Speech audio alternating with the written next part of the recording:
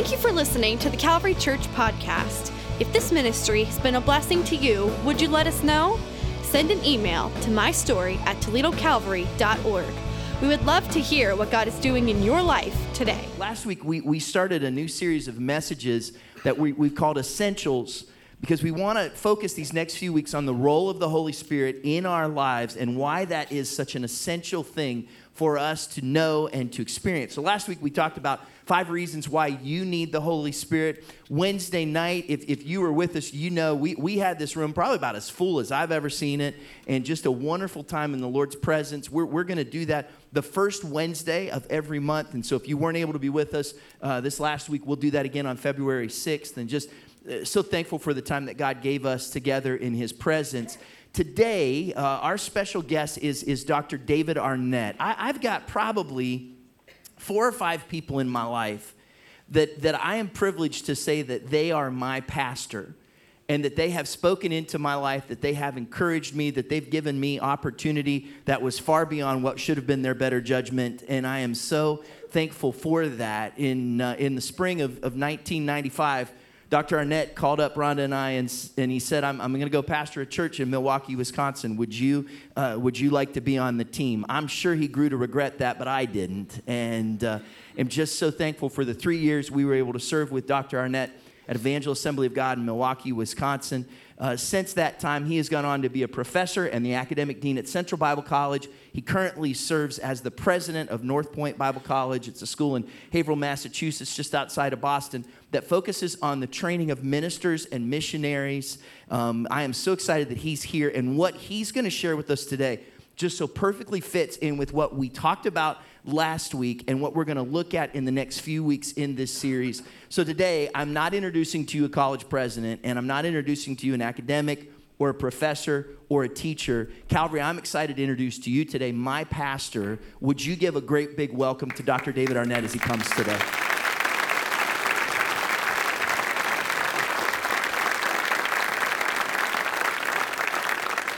In February of 1970, the president of Asbury College left town to do what presidents do. We tend to travel to raise friends, raise money, and recruit students for the colleges. As he was out of town, he left the chapel in the hands of the academic dean, who was a layperson. And because he was a layperson, he chose not to preach the chapel that day. Instead, he shared his testimony, and then students began to respond. Later in the day, he called the president of the college and said, President, we've got a problem. Now, no president who's on the road wants to receive a question or a statement like that from his academic dean. And he said, well, what's the problem? And the dean said, it's chapel. The president said, well, chapel's been over for a long time. And he said, that's the problem. Chapel is not over. And if you know the story of the Asbury revival, starting on that day, lasting for a whole week, the services never stopped. 24 hours a day, 7 days, non-stop. The students began to respond by going forward and asking for prayer as they confessed their sins and their struggles and their temptations, and then others began to come because God was moving by His Holy Spirit in an unusual way, a unique way. You know, there's regular time and then there's revival time. I've been in churches during regular time where I kept checking my watch thinking, seriously, isn't this over yet? And then I've been in other services where I look at my watch and think, wow, where did the time go? Something supernatural began to take place. People who were not on campus began rushing to the chapel to see what God was doing. News reporters, including television crews, came to check it out. And you can find the videos of the news reports on YouTube to see what in the world is going on. Something supernatural. Now, whether or not you would say revivals are a sovereign move of God or it's God responding to the heart cry of humanity, I don't want to get into that discussion or debate, but something supernatural happened on that day. And as I did research as an incoming president of a college, I shared that on social media and began getting responses from people. Responses I didn't anticipate. I shared this story when I was with a pastor in Columbus at a Steak and Shake restaurant one evening. I said, have you ever heard about this revival? And he began to cry. And I looked at his wife, and she was crying at the Steak and Shake. They were weeping. Now, I may make some people, students, cry, but that's usually different than in a casual conversation at a Steak and Shake. And they looked at me and they said, I know you don't know and you don't understand, but the reason we are so deeply moved is we were students at Asbury when that went on, and our lives were indelibly stamped by the power and the presence of God, and we have never been the same since. And we are responding to and continuing to fulfill the call of God in our lives to minister to humanity because of the way God touched both of us during that revival. So the response from social media, people started sending me notes saying, February 1970, we remember it well. Now, how many of you can even think back February 1970? Some of you are lying. February 1970, that's a long time ago. But people began responding saying, I remember it well. Some of the alumni from Zion Bible College when it was in North Providence, Rhode Island, began sending me stories of what they had experienced. The same week, in the same year, in the same month, February 1970, God began moving all the way out in Rhode Island. One fellow said, I remember going into chapel the day that it started. I had such a bad attitude. I did not want to be there, but chapel was required, so we had to be there. I sat as far back as I could possibly get. So I'm looking at the people up there in the top tier. Said I sat up there so I would be out of anybody's line of sight, so they couldn't tell that I had such a bad attitude, that I did not want to be there. And my thinking was, the first chance I get, I'm getting up and slipping out of here. I don't want to be here. But he said, but God began to move. And as God began to move, I thought, I've got to get out of here. I'm so uncomfortable. I need to get out of here. And he said he started to try to stand up, and he couldn't move. It was as though somebody had put a supernatural seatbelt around him, and he had to sit there and watch God move. And he recounted miracles that he observed seated there. Others began telling me stories. We remember quite well the day that God began to move on our campus in supernatural power in a revival way. One young lady had been to the doctor. She had some kind of fractured bone in her leg. She had to have her leg put into a cast. But that day she had requested the students, because she felt like God was speaking to her, please pray for me. Pray for a miracle. I believe that today is a day for signs and wonders and the miraculous. I believe that God will heal me if you'll pray. They prayed, and then she said, take my cast off. And one of the gentlemen, I interviewed these people later because I wanted to make sure I'm getting the true story and it wasn't just one person's imagination, but multiple people confirmed. We were there that day. We took the cast off of her leg, and she danced back and forth on the platform and confirmed later that her leg had been healed. Yeah. Wow. So then I started compiling other stories, and I started sharing those on social media and getting more people responding. People that went to Oral Roberts University the same week said God was moving in might and power. Revival was breaking out there as students were experiencing the presence of God, the power of God, the overflow of the blessings of God. The president of Eastern Nazarene College in Boston called the president of Zion Bible College in Providence, Rhode Island, and he said, I've got a problem and I need your advice.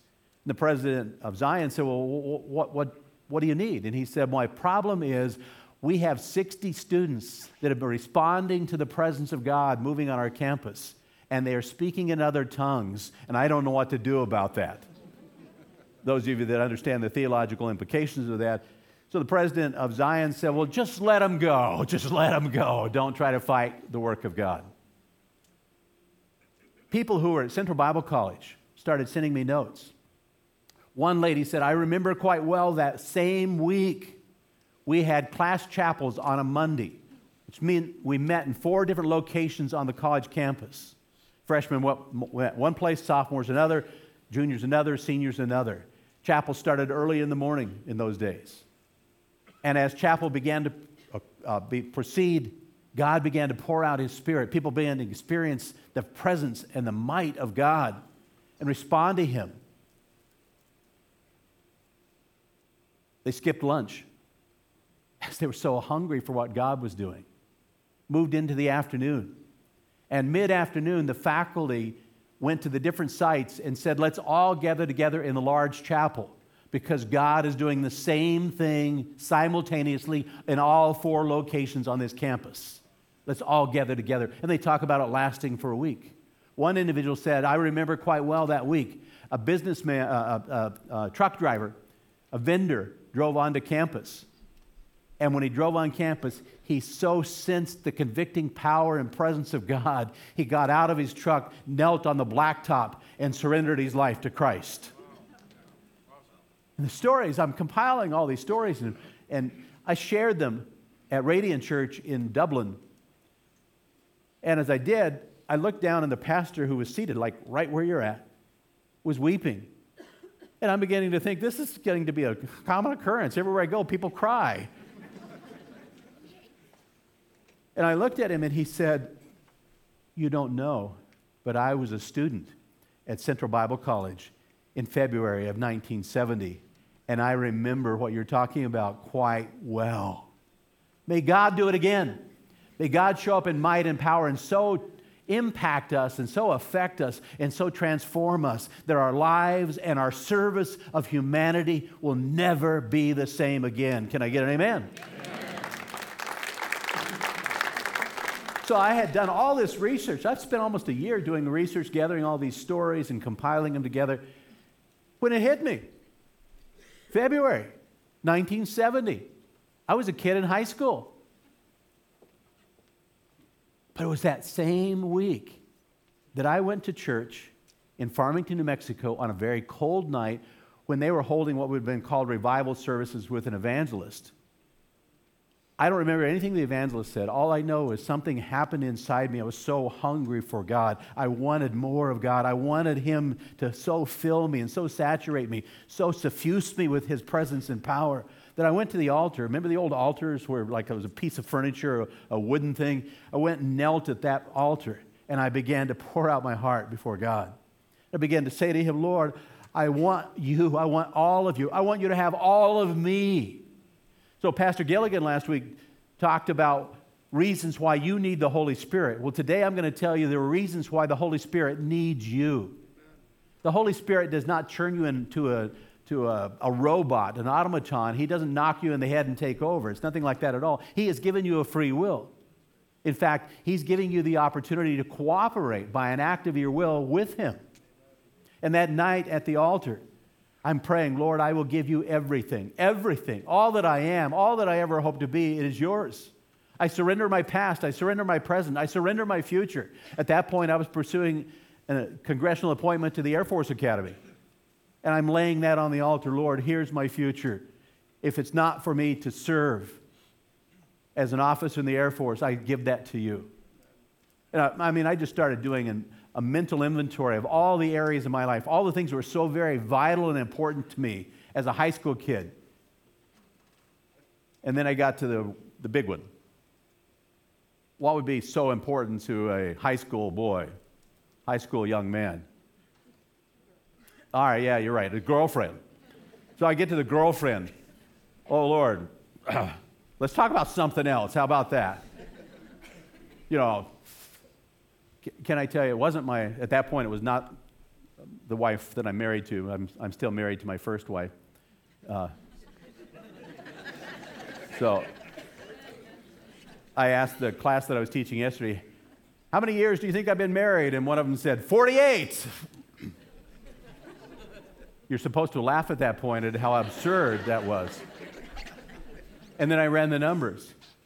This year will be 46 years. You think it's going to work out? So I had a long drive from Columbus to Toledo yesterday in the middle of that snowstorm. So what should have been about a 2-hour drive turned into 3.5 to almost 4 hours, driving very slow as people were sliding off the road every which direction in front of me. Do people in Ohio not know how to drive in snow, you know? So whatever, you know. So, they were going everywhere. And I'm just putting along, and I'm listening to easy listening music. romantic songs. And somewhere in the midst of that blizzard, it hit me. I don't think my wife knows how much I love her. So I'm going to send her a quote from Pooh Bear later today. If you die, I hope I die 30 seconds after, so that I never have to spend 1 minute without you. Well, that night I fell in love with God. And I was to the point of saying, Lord, whatever, for more of you, I will give this relationship with the girlfriend. And you got to keep in mind, I mean, it's a high school relationship, but we're still trying to figure out how to hold hands, you know. So, but I mean, a big deal, you know. Lord, I give that to you. And as I went down through that inventory of surrender, yielding in every area of my life, something began to happen. And I don't know how to describe it to you other than it's almost like an artesian well. I grew up in New Mexico, so artesian wells are big deals, where the water starts gushing up out of the soil, spraying into the air like a geyser. And that night, as I'm surrendering myself, saying, Lord, here, take this, take this, take this. All that I am, Lord, fill me with your Holy Spirit. Began to bubble up and overflow. And I felt joy. And tears began to flow down my face. And I want to tell you right now, the Holy Spirit deals with this in accordance with our personalities. He doesn't make you become somebody that you're not. Now, let me rephrase that. If you're unholy, He will help you be holy. He'll help you be the best you that you can possibly be. But He created you unique. So we're different. And I am a different person. I mean, I go to ball games, and keep in mind, I'm from Boston. And in Boston, they're crazy. I mean, everybody there is a Red Sox fan, a Patriot fan, a Celtics fan, Bruins fan, and I don't even know what half those are, you know. So, but you know, I've been to the Fenway Park, and let me tell you, those people, they know every statistic for every game from the foundation of the park. They know the dimensions of the park. I mean, they know everything. And when somebody hits a home run in Fenway, it is crazy time. Shouting and screaming and yelling and carrying on, and I get really excited and say, "Rah." Go team, go. That's just my personality.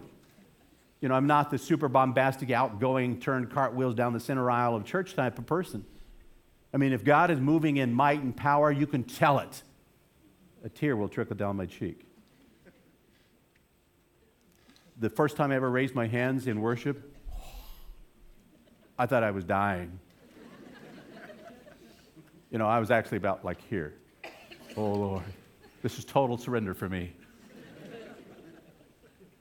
So just my personality. My sister's different. My sister, when she sneezes, it's a serious sneeze. It's not one of those feminine, choo. You know, I hate those kind. It's totally unsatisfactory when somebody sneezes like that. Ooh, choo. You know, come on.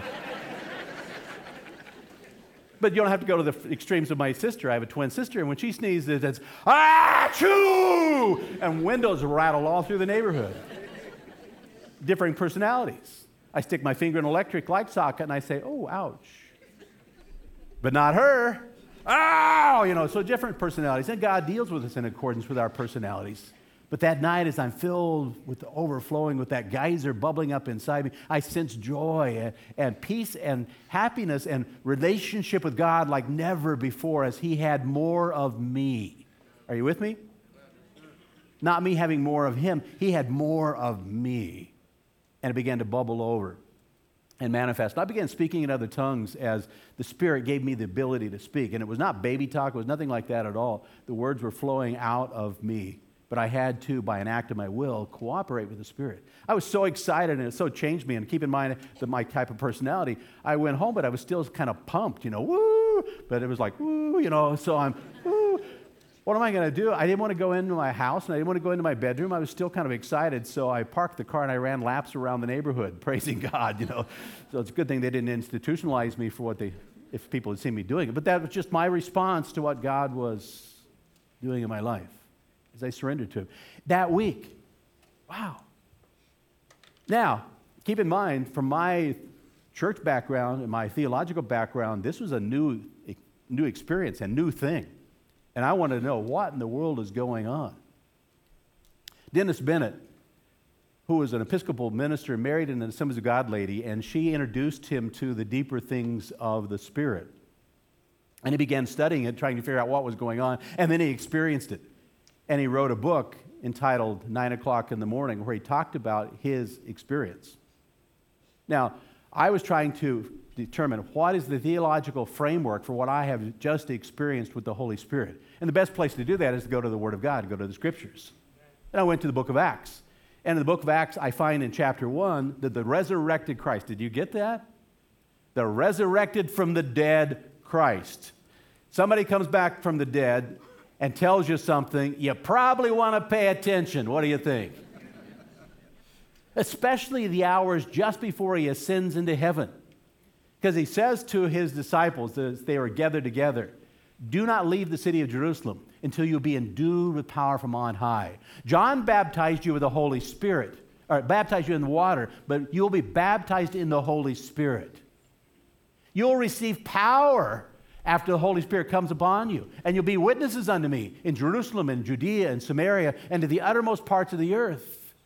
So stay here, tarry, wait until you receive the empowering, the filling of the Holy Spirit. So for him, this is an important thing. For you, it should be an important thing to be filled with the Holy Spirit.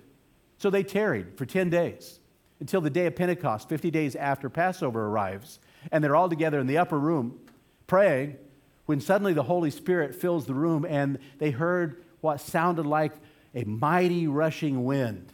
And then tongues of fire appeared into the room and settled upon them.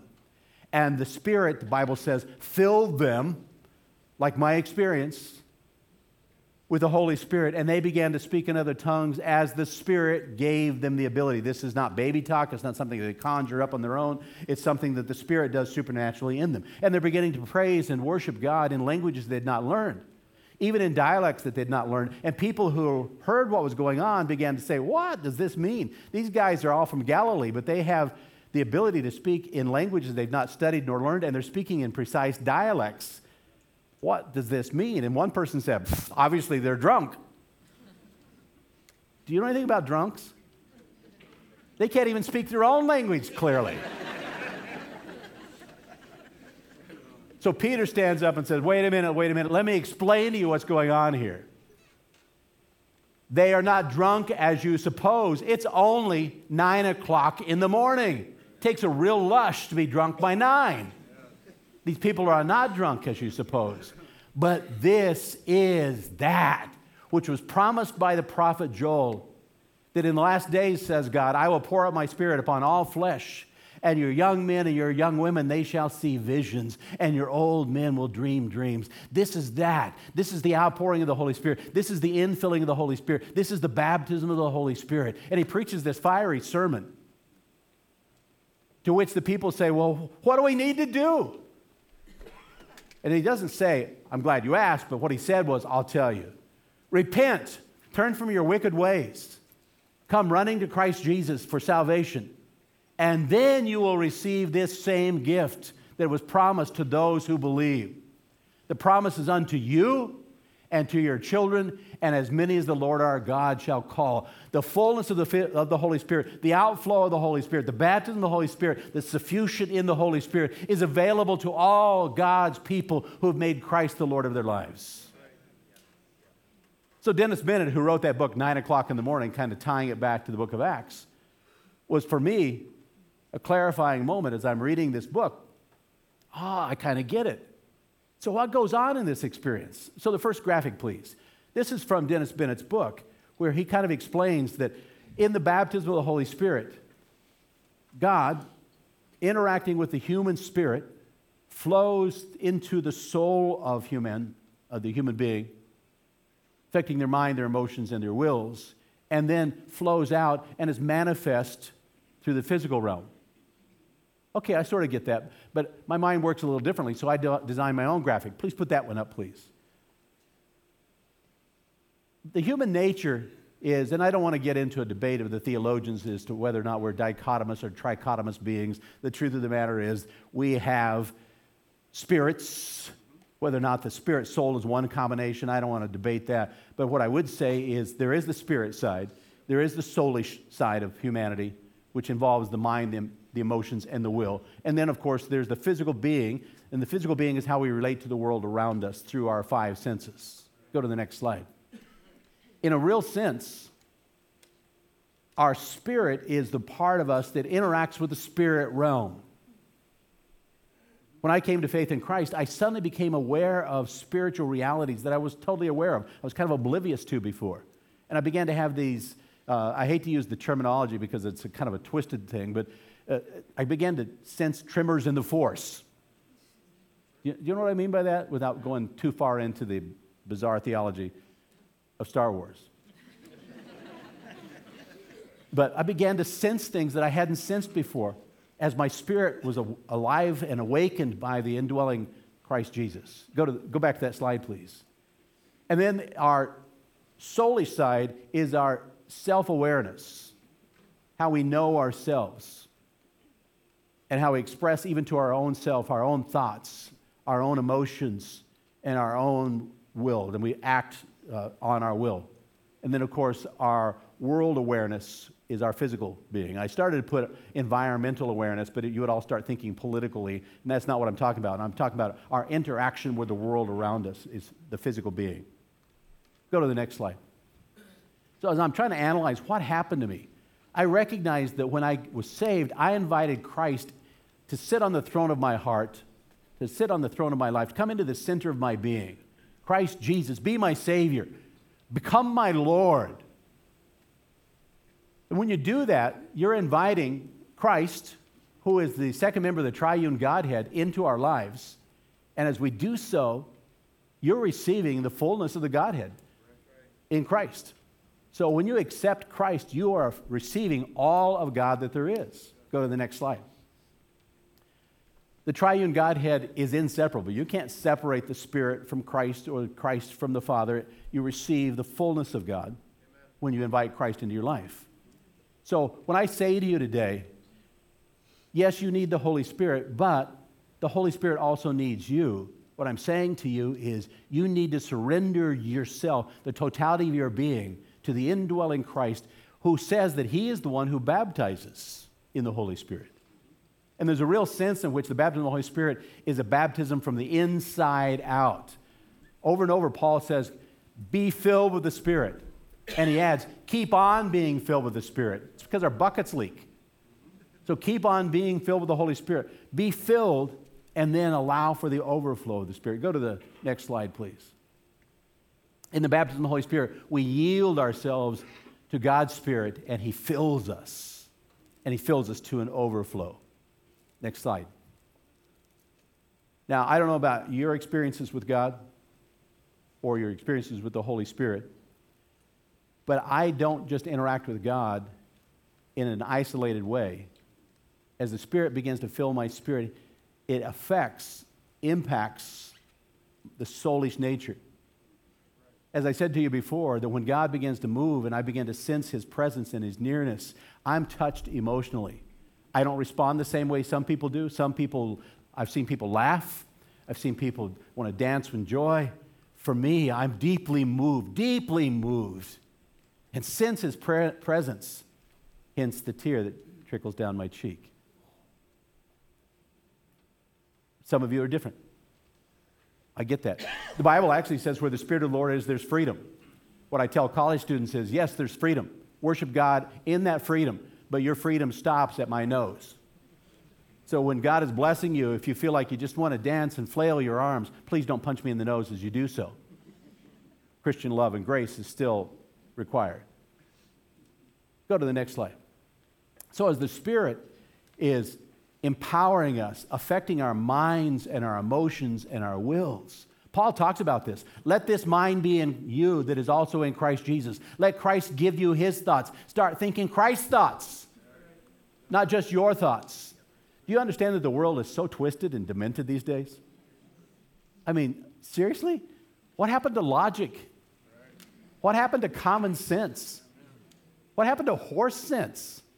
Sometimes I think animals are smarter than humans are these days. Trust me, I'm coming from Boston, so I know what I'm talking about, okay? They just legalized recreational marijuana shops in Massachusetts.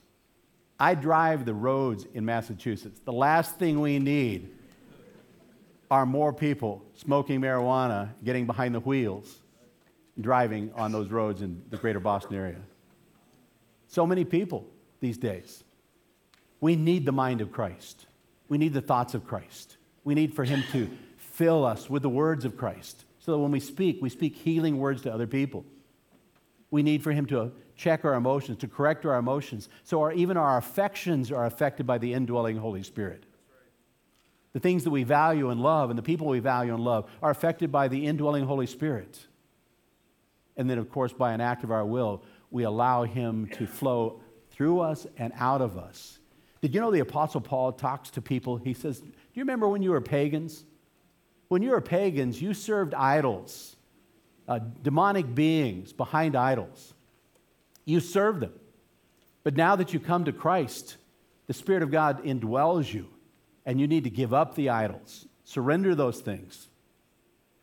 Surrender those things that would take the place of God, the priorities of God in your life. I kind of have this sneaking suspicion that Toledo might like gambling. I'm driving the highway the other day, and I look up and I see this big, beautiful building off in a distance, and I'm thinking to myself, wow, that's pretty new. That's pretty big. I wonder what that is. And then I see the sign, casino. Let me just tell you, again, gambling is not what our society needs. We don't need more people addicted to gambling. Did you see the lady that put a GoFundMe account on social media? And the reason she was asking people to fund her, she needed to pay her utility bills, didn't have any of her money because she spent all of her money on lottery tickets. Where's the logic in that? So back with what I'm saying before. As the Holy Spirit begins to flow through us and out of us, he manifests himself. And that's what Paul says next, that the charismata, the gifts of grace, are given to the body of Christ, the people of God, the world, through us. So in a real sense, when I say that the Holy Spirit needs you, the Holy Spirit needs me, it's because we become his hands extended. He chooses to manifest himself. Now I realize he's God, so he could manifest signs and wonders supernaturally, but he's chosen to use his people to do so. You are the instruments of his miraculous.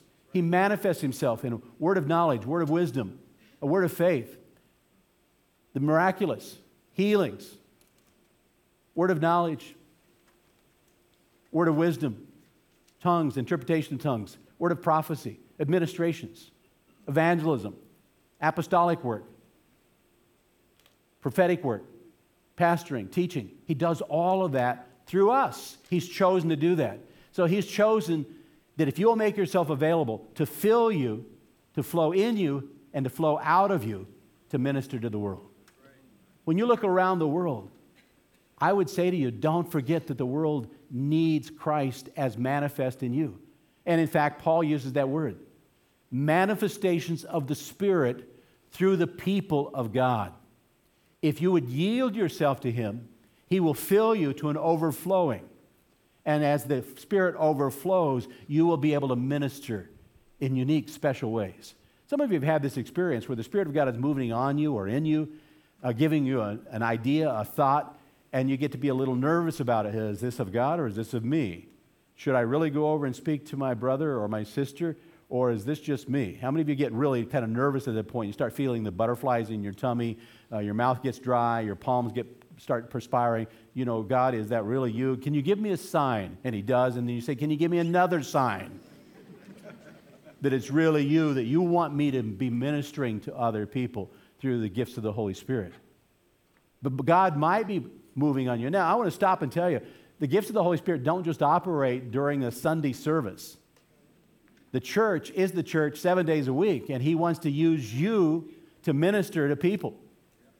And it doesn't have to be this wild, bizarre, sensational stuff where you blow on people or throw your coat at people or whatever, evangelists do on stage. It doesn't have to be that kind of stuff. It can be very subtle. Can you imagine John and Peter going up to the temple to pray? And it's just like a regular day. We're going to go pray.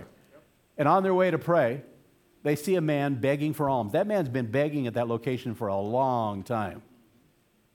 And he says, hey, would you give me something? And Peter looks at him and says, I'm a pastor. I haven't got anything. Silver and gold have I none. But such as I have, give I thee. And he speaks the words the Holy Spirit was giving to him.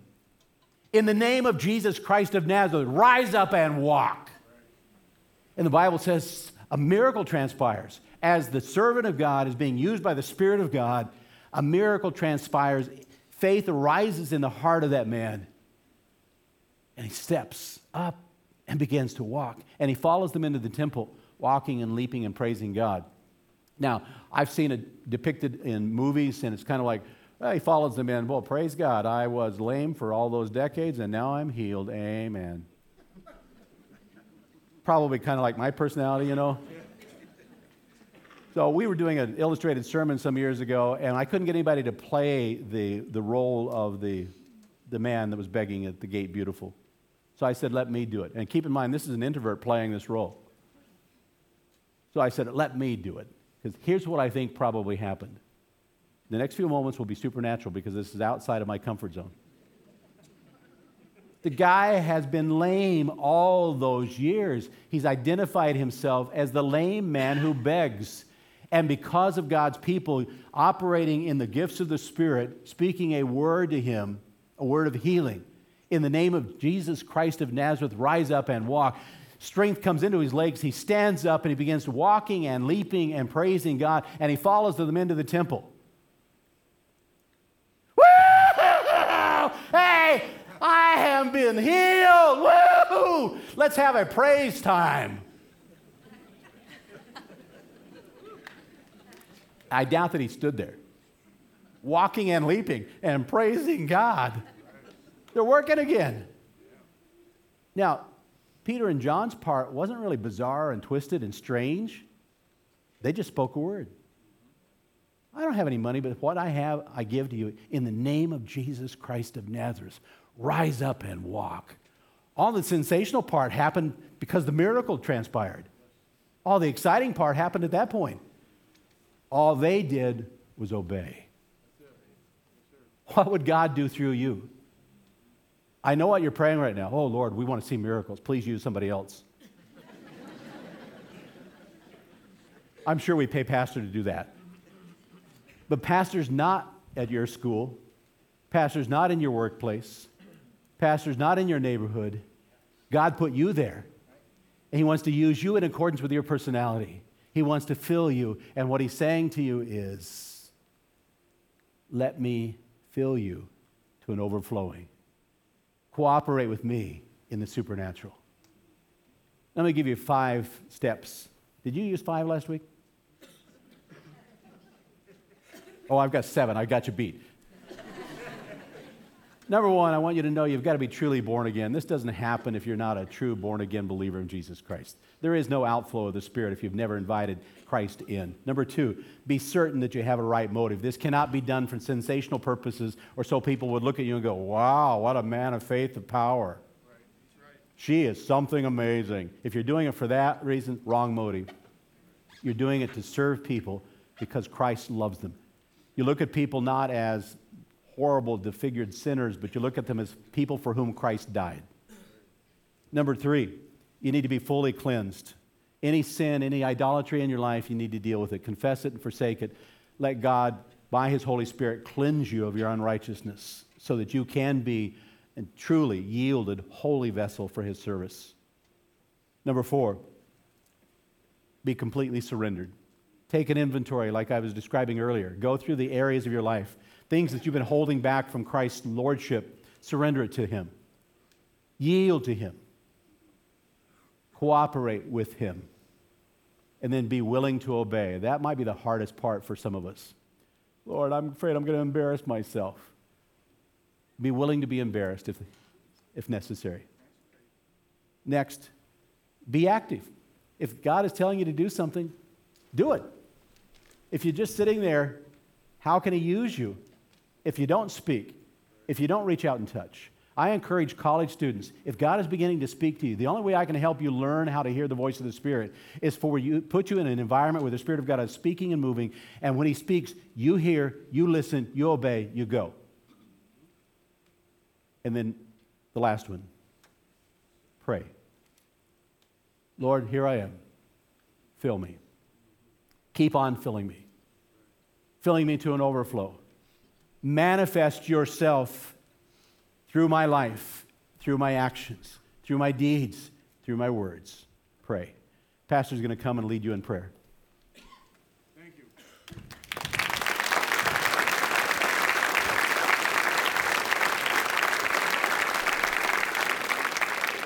Can I invite you just to bow your heads and close your eyes with me for a moment?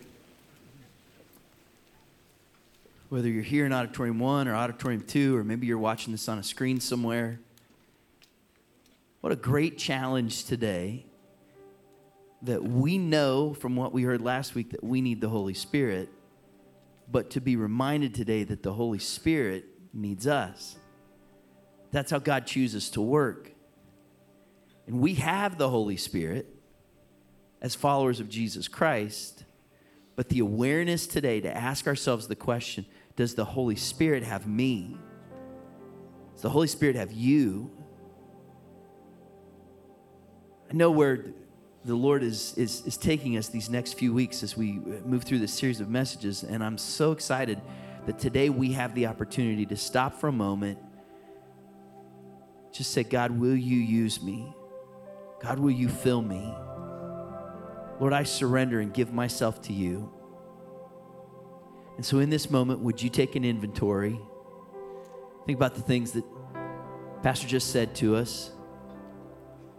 Consider your own walk and experience with God. And today, are you willing to say, Holy Spirit, you're welcome here. Jesus, you have all of me. God, will you lead me? I trust you. Trust you to open my mouth in that right moment. I trust you to lead me in that right direction. I trust you enough to take a step of faith or put myself in a place where I can serve someone else. Holy Spirit, you're welcome here. You have all of me. And Holy Spirit, that's our prayer as your people, that we wouldn't just rest simply in what you've done for us, but that we would be open to what you want to do in us and through us. Lord, I believe that for some of us in this room, what you've done today is just continue to stoke a fire that's in us, to fuel a hunger that's in us. Lord, to not just live life that's normal, but to live life to the full. That out of us would flow rivers of living water. That through Holy Spirit, your work in us, our schools would look different, and our work would look different. Our homes would look different. Our neighborhoods would be different. That our families would be transformed, because we're not just living life for ourselves, but we have surrendered ourselves to you. Holy Spirit, you are welcome here. May we be aware of your presence. May we be open to your activity. May we not just be content to say that we have all of you until we know that we've given to you all of us. May you have a spirit, soul, and body so that our world will be impacted by what you want to do through us and our homes and this church, Holy Spirit. You have all of us here today. Lord, we thank you for Dr. Arnett.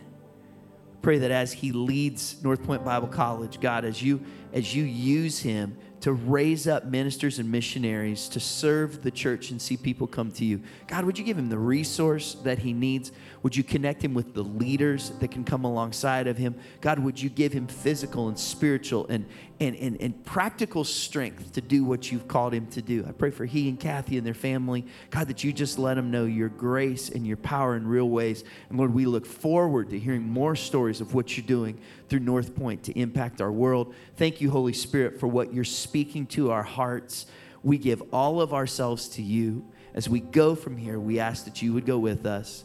Would you send us out with your special favor and with your wonderful peace. And we ask this in Jesus' name. Amen. Calvary, would you show your appreciation to Dr. Arnett today?